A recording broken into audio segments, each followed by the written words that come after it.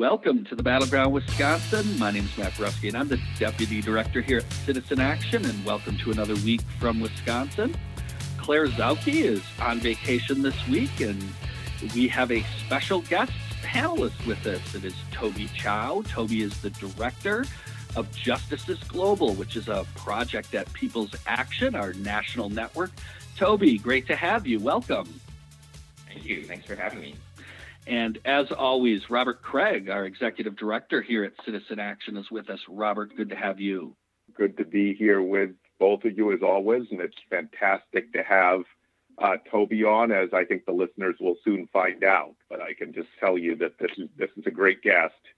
And he and I are both on the board of Indies Times Magazine as well, in addition to our People's Action connection. Yeah, we're really excited to have Toby on. Toby, we're going to talk a lot more about the relationship between the United States and China, and quite frankly, the scapegoating that's going on.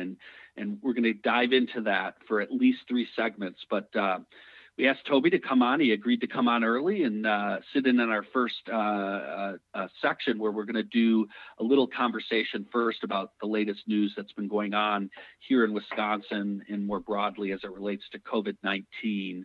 Robert, we have been talking endlessly about the absolutely critical importance of making sure everybody who does not have access to healthcare right now is insured. We think we need to open up Badger Care right now to the uninsured, but we have been all over the idea that there absolutely needs to be free testing and treatment in order for folks to go and receive the tests in order to open up. And we have commented that we've noticed that a lot of the free testing that's being opened up by the National Guard is being swamped.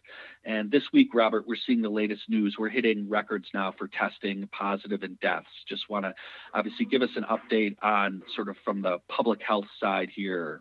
The pandemic, as expected, is not dying down in Wisconsin. We had a record number of cases yesterday, and we've had other such spikes that were close in the last week and a half. We have a record number of hospitalizations as well. And so this is not good. And it's not just because we're testing more. And we're testing more. Governor Evers is to be commended for taking over $1 billion of the federal CARES money put into testing. So relative to other states, if you want to say we're, slightly above average, sure. But that's in a situation where all the states are failing, because the federal government's not doing its job. Disaster relief is done by the federal government. And this idea coming from the far right and Donald Trump that it's on the states, well, if that's the case, you have to give the states the federal revenue, because the states are strangled for revenue. So you can't have a federalist system that says national pandemic response is on the states, but hey, we're keeping all the money, is not a workable response. And by the way, they've done no planning. It's the federal government that was supposed to. And the latest revelations, there'll be hearings today in Congress, is that the Trump administration scuttled rules that the Obama administration developed that would have required all hospitals to have sufficient stockpiles of PPE for a pandemic. So the lack of protective gear is not only because of Trump's malfeasance and refusal to act early, but they literally scuttled the regulations, and they have Trump on tape on National Public Radio bragging about how removing red tape is such a good thing and he's freeing America. Well, this is what their freedom looks like. So that's one thing. But Matt, we know the playbook's out there. I won't repeat the whole thing. We've done it multiple times.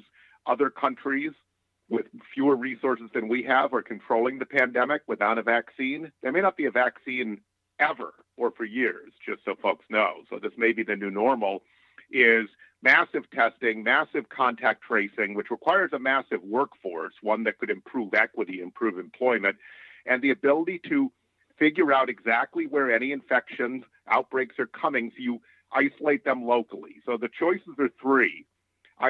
Shut down the whole economy, which you can't do perfectly well, because that's like a complete quarantine, right? And that is not going to work and even have an economy. To have this capacity so we can find it and control it where it is very quickly and prevent it from spreading, or just send people back and allow the death toll to happen and have it destroy the economy. That seems to be the curtain, if it's let's make a deal game show that Donald Trump has selected.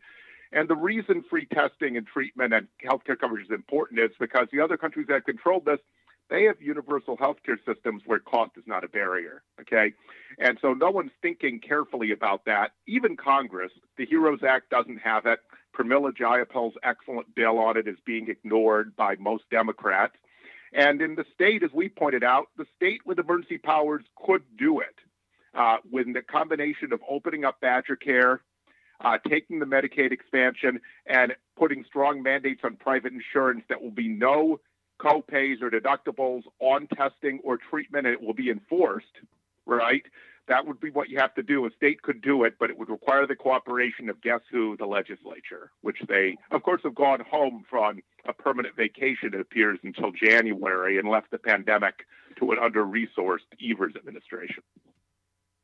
So obviously the fallout of this, we're really now seeing in terms of what's happening to people. And we've talked every week at this time. We give the latest updates on the unemployment numbers that were announced this morning. And we're another 2 million plus filed last week. We're at I believe we're at 40 million now since this began.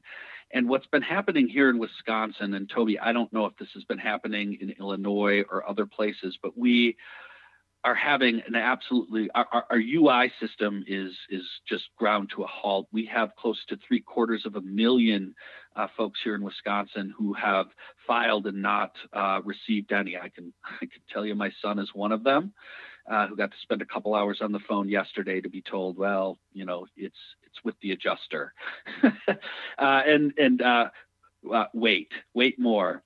So this system, right, is crippling people economically already. And then to have this go, you're going to go get a test or go get treatment when you are broke, Robert, or Toby.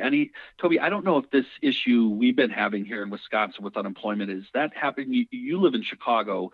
How is Illinois handling this particular issue? Because these systems were not meant to handle this kind of caseload.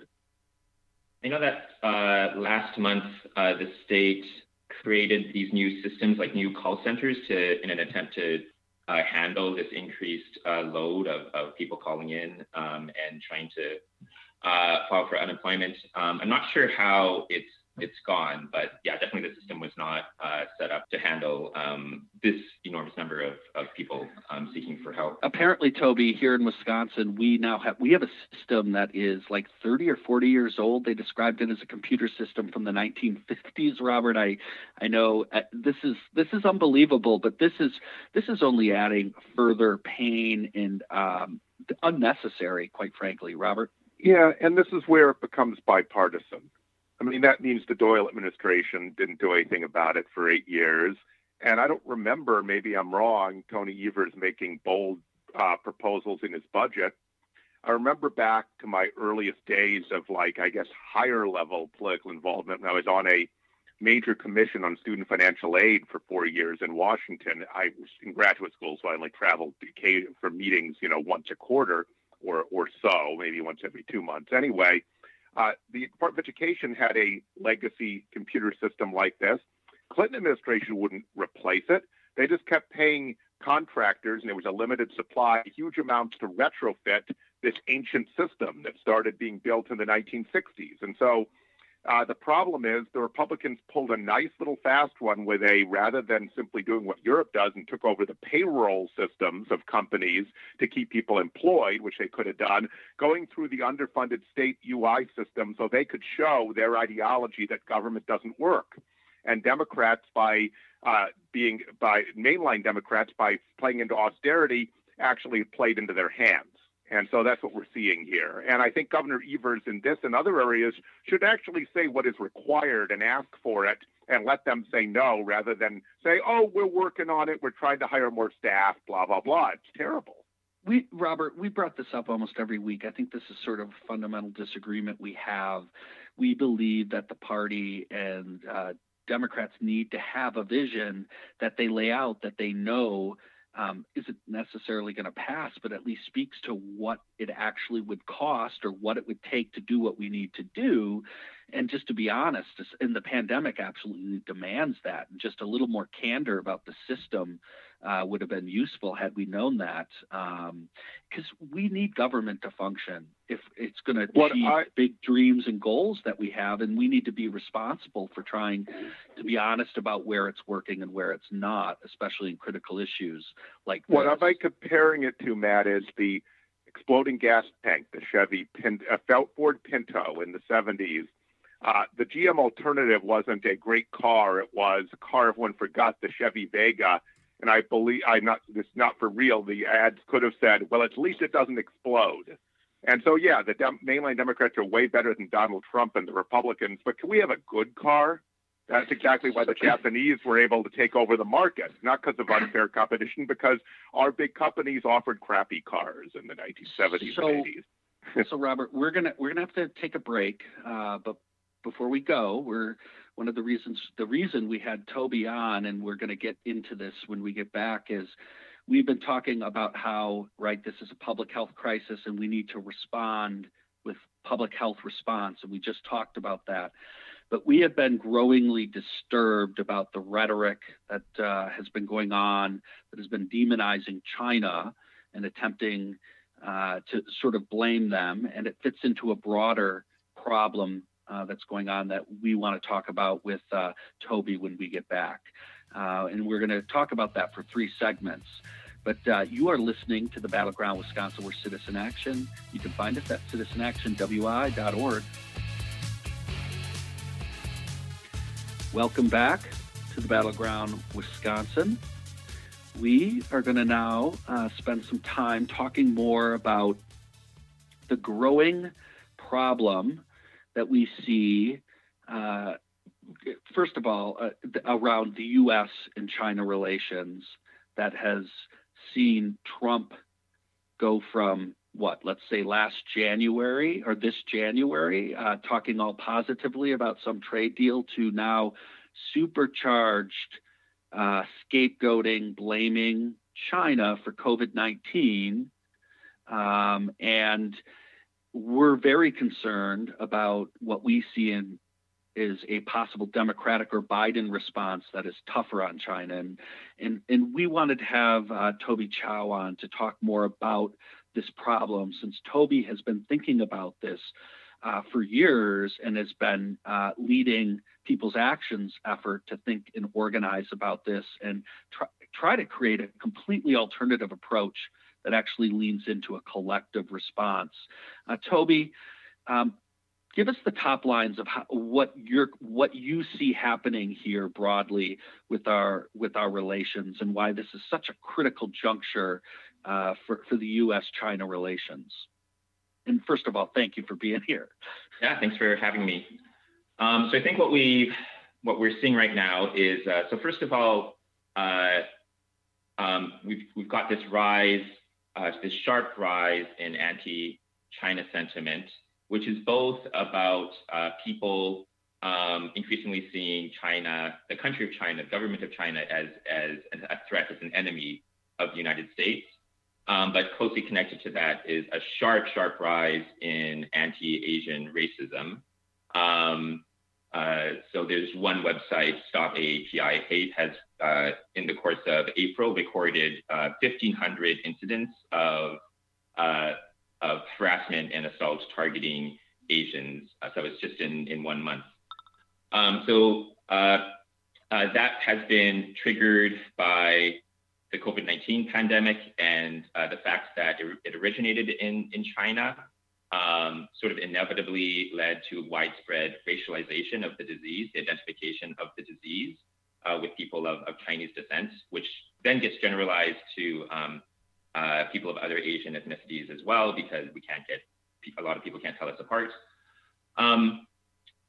So that's a recurring feature when there are epidemics or pandemics, that the disease gets racialized. But then what we saw from the right and the Republican Party and President Trump was using terms like the Chinese virus and things like that to fan the flames of the racialization of that disease, to increase this anti-China sentiment, and to use that as a political tool to serve their interests, and above all, to turn China into a scapegoat, because Trump can't possibly accept any accountability or responsibility for his catastrophic mishandling of this pandemic, and he needs to do everything he can to thrust the blame off of himself and send it somewhere else. And so his target for that is China. So, Toby, we have this situation where you're seeing it get racialized and nationalized. That's actually polarizing relations with China, and China's reacting. And China's not exactly a great player in all of this either. They're, as I'm sure we'll get into. And so it seems like you would hope, if we had really reconstructed the Democratic Party, that the Democratic Party would come down on the side of inclusion and anti-racism and say that Trump is just trying to change the subject and say that we do not need higher international tensions with China. But it certainly appears they're trying to double down. And I heard Fareed Zakaria this weekend, of all people, who, as you know, is a very mainline commentator, but at least is, a thoughtful, educated guy, much more than your usual cable host, say that this is like the Democrats in the original Cold War, simply being fearful of being out-communisted by the Republicans and trying to show they were tough on the commies, and that led to things like Vietnam and the refusal to leave Vietnam, among other things. Korea, you can go on, and with all of the atrocities of the Cold War. And so it seems like that might be happening again, and it seems like there's a huge power interest behind it, a military-industrial complex, which we can't really rebuild the country, do a climate transition, include opportunity as long as they take as much of the economy as they take. And now they'd have a new rationale with a new Cold War, at least a Cold War. Could be a hot war with a Donald Trump. And, who knows? If you have a Cold War, you always could have a hot war. We just got lucky the first time with Russia. So what are your thoughts on that concern I have? Yeah, I think, we are in a pandemic. And if you look at us as Americans, or us as just the human race, like our urgent needs right now, what we desperately need is greater, deeper international cooperation between all countries' governments to beat this pandemic and get us through it and keep us safe. And absolutely, the US and China need to be cooperating to a much greater scale to get us through this thing. The two top economies need to be working together to overcome this crisis. But instead, what we are seeing, as you say, is the leaders of both parties competing for the title of who can be tougher on China. And this reminds me of previous cases of Democrats worrying about, are we tough enough on crime? Are we tough enough on terror? Are we tough enough when it comes to so-called fiscal responsibility? And there's been this recurring theme of trying to outflank Republicans from the right, and that has contributed a lot to getting us into the mess that we're in now. The interests of the military-industrial complex are playing a huge role here. Before the COVID-19 crisis, the national security establishment, figures in both parties, were agitating as hard as they could for increased confrontation with China because they are terrified that China may become a threat to the U.S. military's total domination of the entire planet. And they were frustrated because there was not a lot of popular support for increased confrontation with China. The majority of people in the country are sick of these forever wars that we've been stuck in for decades, and aren't hungry for yet another confrontation with an even stronger military power. So these military hawks who've been pushing for confrontation with China have been frustrated by this lack of popular support. But the rise of anti-China sentiment as a result of COVID-19, they openly talk about this as an opportunity for their agenda, that they can capture this anti-China sentiment, maybe stoke the fires of it, and use that to build popular support for their agenda, which is absolutely disastrous. Not only does it undermine our abilities to cooperate with China to actually beat this pandemic, but it undermines the potential for international cooperation around future challenges like the climate crisis. We absolutely need U.S.-China cooperation to beat the climate crisis. and that is also threatened by this escalating U.S.-China conflict. And then, you add to that the risk of a new Cold War, possibly turning into a hot war, the risk of, God forbid, nuclear confrontation. It's just absolutely a disastrous path that they're taking us. Well, let me ask you, and I know we're going to close this segment in a couple minutes, but I feel like there's this a kind of lack of concern on some sectors of the left, because Asians are seen sometimes as the exceptional minority that doesn't face supposedly the same sort of bias and racism. And these folks haven't thought about the history. The Chinese Exclusion Act, which really became an Asian Exclusion Act over time. Literally, it's overshadowed by Jim Crow, but it was in that same vein, and this went on for decades and decades and decades, and really wasn't fixed till the 1960s.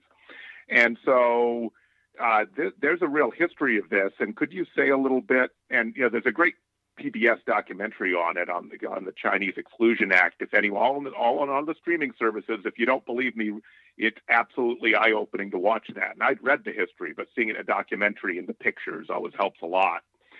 But the sense of how bad this bias is, what Asian Americans, because of course all Asian Americans may get targeted, whether they're Chinese Americans or not, in this are actually experiencing and seeing from the adherents of this ideology out in our communities.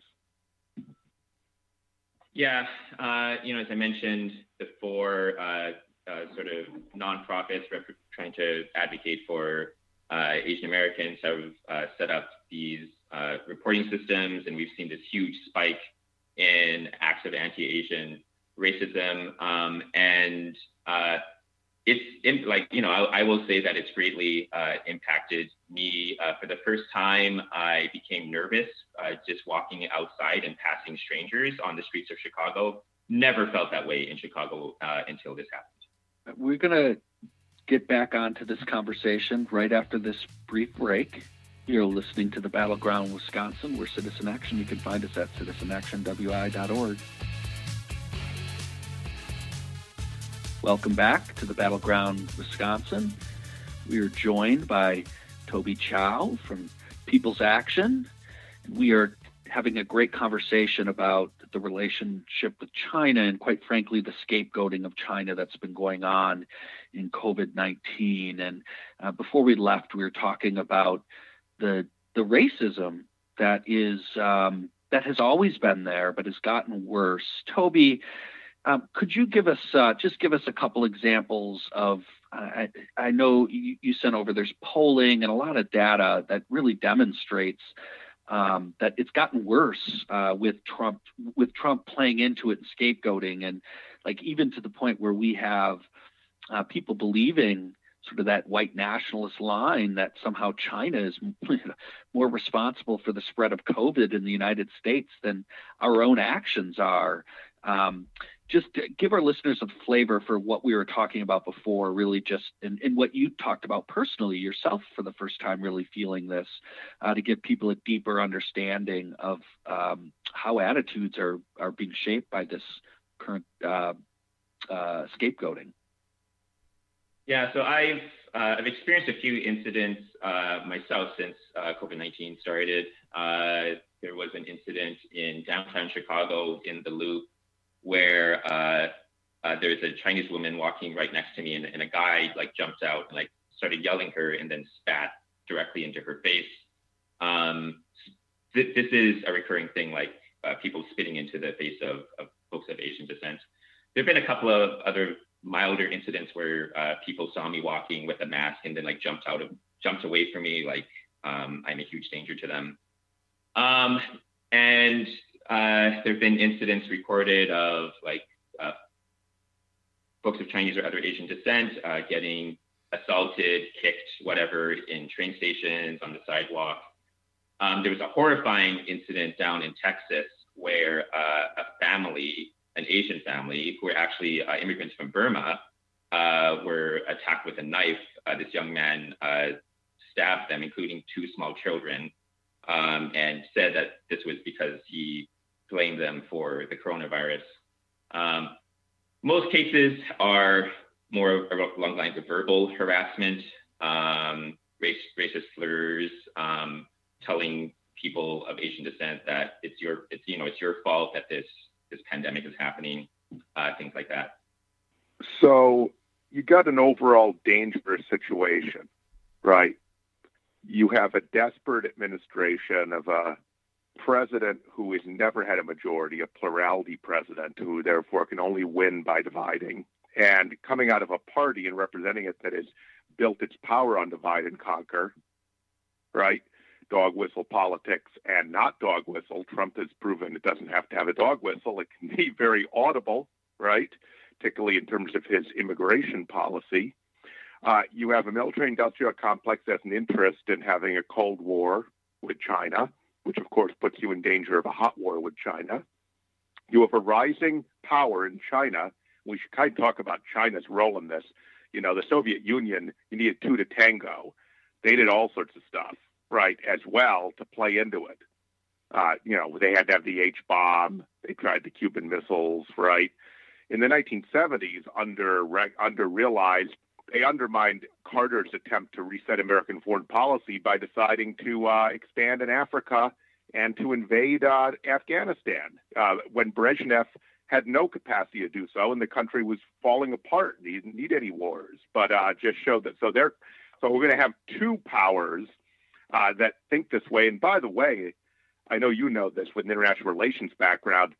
One of the most dangerous situations in any international context, according to international relations scholars, if you look at it historically, is a rising power challenging a power that is losing power, relatively speaking. So now that's not Pax Americana anymore, and that's partly our fault. We destroyed the capacity of this country in many ways. The elite has for its own short-term profit and just looting of the country in many ways. But you have a situation that's already dangerous with China wanting to win its recognition and challenge our power. And then you add this to it. You add this blame for the pandemic, the racism. So I think it's a danger. I want you to comment how dangerous that situation is a little more just in overall. But then also, I think we should get to, and this is a big question. We have a whole segment to talk about it. What we can do. We can't convince Trump to do anything different, but it seems like Biden and mainline Democrats is our only chance to leverage them to have a different position than say the Cold War position is, say, of the, Kennedy administration or the Johnson administration. Yeah, I think we are in a very dangerous situation, and the Chinese government is certainly playing its part. We need to understand that both the Chinese and the U.S. governments right now are run by right-wing nationalists who will intentionally feed the flames of nationalist conflict in order to secure popular support domestically. And they've figured out ways for that to work through their benefit. We are on the verge of an extremely dangerous positive feedback loop where militarism and belligerence in one country feeds the same phenomenon in the other and then back again. So, China's economy has taken a very severe hit, as has the American economy. And so the Chinese government recently released a budget that implements cuts across a wide range of budget areas, with the exception of defense. Defense stands out as the one part of the Chinese government budget where they are increasing defense spending. So that seems like a foolish thing to do in the middle of a pandemic, but the fact that we have political leaders in the United States government, openly calling for a Cold War, calling for a re-escalation of a new arms race, saying that we're going to start a new arms race and then outspend the Chinese government into oblivion. That was a quote. That makes it seem very reasonable, maybe, for the Chinese government to say, you know what, we need to invest more in defense. But when the Chinese government is doing that, that then feeds into the arguments of military hawks here in the U.S. And we're going to have a fight coming up around the military budget for next year, and we're going to need to struggle to rein in the already bloated U.S. military budget. And that's going to be made much more difficult by the fact that US military hawks can point to increased defense spending in China and say, look, are you telling us that we're not supposed to respond to that? So it's a very dangerous feedback loop between militarism in both countries. And as we saw in the Cold War, it's very easy for that to spiral out of control. I do want to point out, it is, Toby, you mentioned the military spending, that there is a group, including Mark Pocan here in Wisconsin, that are leading an effort to cut military spending here so that we can better properly respond to the pandemic and the real priorities of our citizens right now. We know that'll run into headwinds for all the reasons, Toby, you just talked about. Toby, I'm hoping we could dive in a little bit to sort of, Robert mentioned the proper response. And in kind of before we do that, one of the things that happened earlier this year that we're concerned about is how Biden is responding. And Biden had an ad earlier this year that played into essentially this dangerous rhetoric. Could you please tell our listeners a little bit more, if they haven't seen the ad or didn't see the ad, what the ad was and what we need to do and how we need to lean into? And we can get into this in the final segment and talk more about what progressives around the country need to be doing in terms of, as Robert said, how do we get Democrats to lean into the right response, and how do we actively try to get them to not do what they did in this ad, and not go down this road, because it's a losing path. But could you tell our listeners more about that ad? Yeah, so this ad is Biden's unprepared ad. It was the first attack ad on Trump that he released after he secured the nomination with Bernie dropping out. And it attacked Trump for mishandling the COVID-19 crisis. But the argument is made is that Trump's biggest error was being too soft on China, for rolling over, quote unquote, on China. And one of the specific criticisms it made was that China's travel restriction Trump's travel restriction on China was too lenient, and that 40,000 people traveled from China to the U.S. Even after the travel restrictions. So those 40,000 people were by and large U.S. citizens. They were U.S. citizens who were in China who returned to the country. They should be allowed to return to the country, clearly. And this is also just absolutely the wrong criticism to make of Trump. We know, based on how with actually the majority of the outbreak having come via travelers from Europe and not via China, we know that a more strict travel ban on China would not have saved us. There are much more valid and scientifically correct criticisms to make of Trump's COVID-19 response, and accusing him of being too soft on China has nothing to do with the real problems that we saw in the Trump administration. We are going to dive into really what we need to do and continue to talk about what progressives need to do to make sure that we actually pursue the right policies towards China right after this break. You're listening to The Battleground Wisconsin. We're Citizen Action. Welcome back to The Battleground Wisconsin. Again, we're Citizen Action. You can find us at citizenactionwi.org. Before we went to break, we were talking about the Biden ad that basically played into all of the white nationalist scapegoating images of China as somehow the problem behind COVID and not being tough enough. And People's Action and a number of other groups let Biden know, and the campaign know, that that was not the right approach.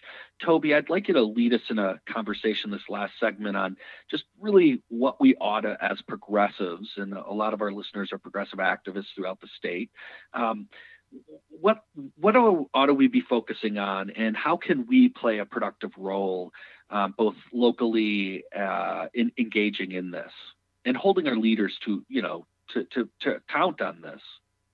Yeah, so I think there's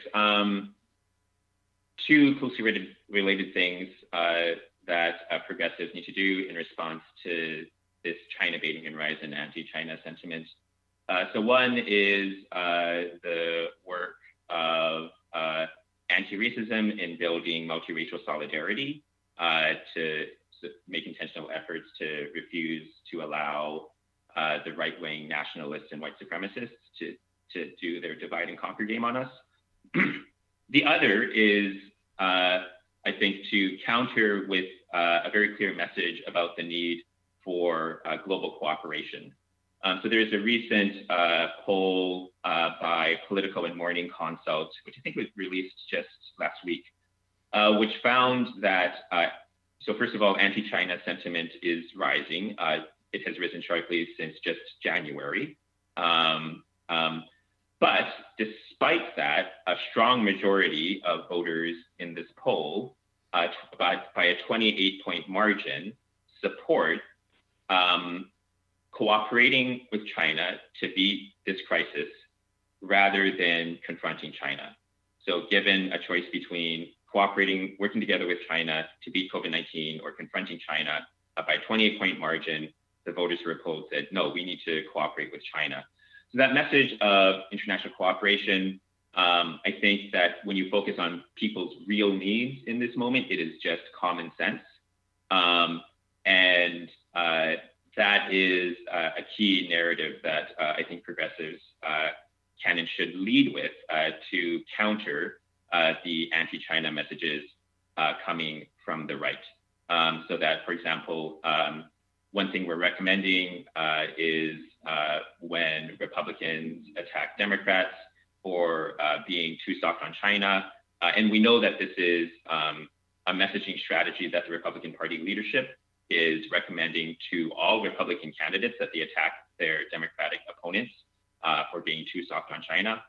I think the response from progressives can be both to call out the racism and also to lead with the need for international cooperation, because that's what is actually going to help people and keep people safe and meet our real needs. So, Toby, I think that's right on. If you think of this historically, there was a moment after the Cold War where a post-Cold War internationalism with international cooperation was imagined, and there were a lot of writing about it, and it never fully materialized. Bill Clinton decided he was going to fund the military as part of the New Democrat kind of compromise, even though there was no purpose. And then Republicans found a new war, and that was the war on terror, really war on Middle Easterners, right? Dangerous, and a religion, one of the great world religions, right? And so you had that, and they've been looking for a new enemy all along and have thought China might work out. And then Democrats falling into wanting to be like out-China'd, right, so to speak, and having a lot of power and campaign contributions behind that. So part of it is we need to actually get to that idea of international cooperation, which goes way back in the Democratic Party. I mean, it goes back to Woodrow Wilson's vision. Despite Woodrow Wilson's faults, he did want a whole new global world order and nearly got it. So it was one of the great almosts in history as far as World War II. League of Nations, as Wilson conceived it, if it had been ratified, probably prevents World War II and the rise of Hitler, actually. It's probably the only thing that could have. But be that as it may, we have this situation where this is the only thing you could do in a multipolar world. It's not going to be an American-dominated world, though America will continue to be a major power. If we don't continue to give away our power, our complete lack of reaction to the pandemic is a sign that we're decaying as a country, that we're acting like a third world country when we have first world resources, right? It's one thing if you're a poor country, what is Mexico to do? I'm not saying they're handling it well, but my goodness, they have everything stacked against a poorer country. We have no excuse other than ourselves, right? And modern right-wing ideology. But then the Democrats have got to be an alternative. But here's what I think. And I'm going to write about this at some point, hopefully soon. I actually think that we've got to a point where there are two parties in the Democratic Party, and this is a parliamentary system. They'd be separate parties. And I actually think the only way for Biden to be safe and winning is basically a coalition government. So he needs a VP and he needs personnel administration that are from the Progressive Party within the Democratic Party. And the only way he's going to put this together, he can't go back to the old Cold War foreign policy. He's going to divide the party, whether he knows it or not. And he needs to unify the party.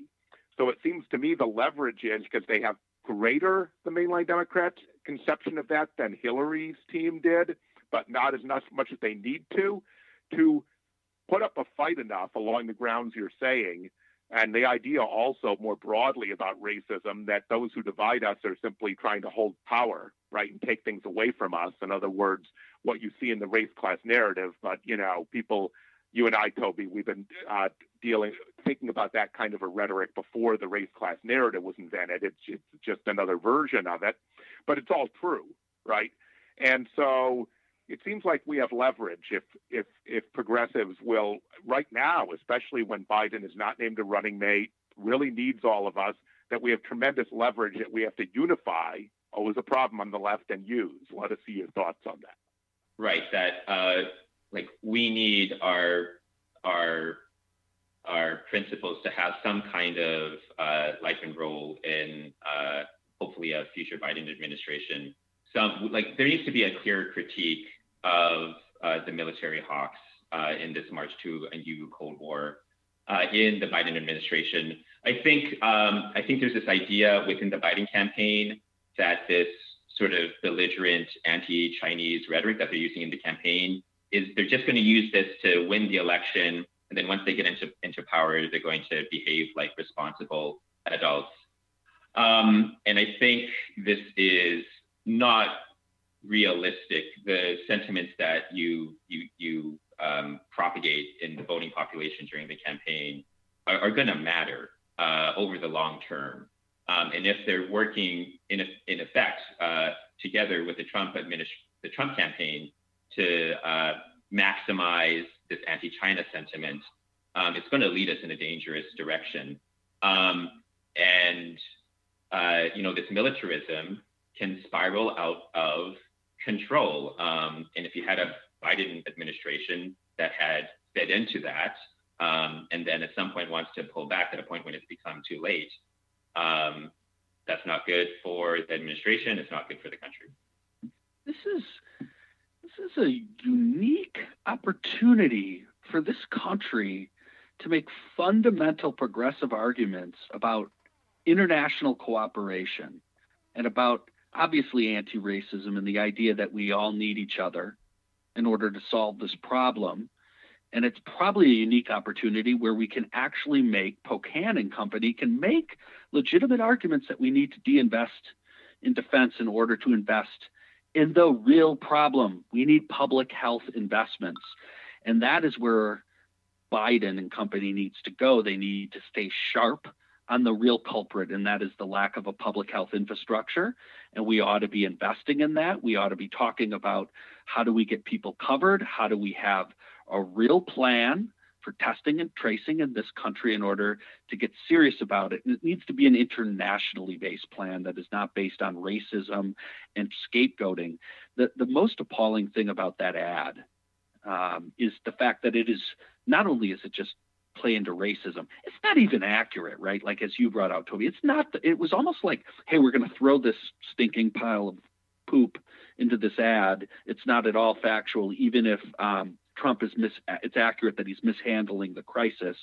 They throw out this thing that has no basis in fact, and it's being mishandled because there's no plan for a real public health and federal response to this. It's being kicked to the states to figure it out and to compete with each other. So, Toby, we want to thank you first of all for leading on thinking about this within People's Action and just nationally. It's really important for our movement, but want to thank you for taking the time out of your busy schedule to join us today. Thanks so much, Toby. Thank you. Thank you for having me. This is great. And by the way, Toby, if people are interested in getting in touch with you or want to follow up with you, do you have a way for folks to reach you, or any suggestions if people would like to get more information or get involved? Sure. We have a website, justicesglobal.org. We're also on Twitter. Justice is Global is on Twitter. I'm also on Twitter as well. Check them out, folks. We're going to have to pull away, though. Thanks again, Toby. Really appreciate it. And as always, we want to thank our producer, Brian Woolbridge, who makes the Battleground Wisconsin happen every week. We will see you next week from Wisconsin.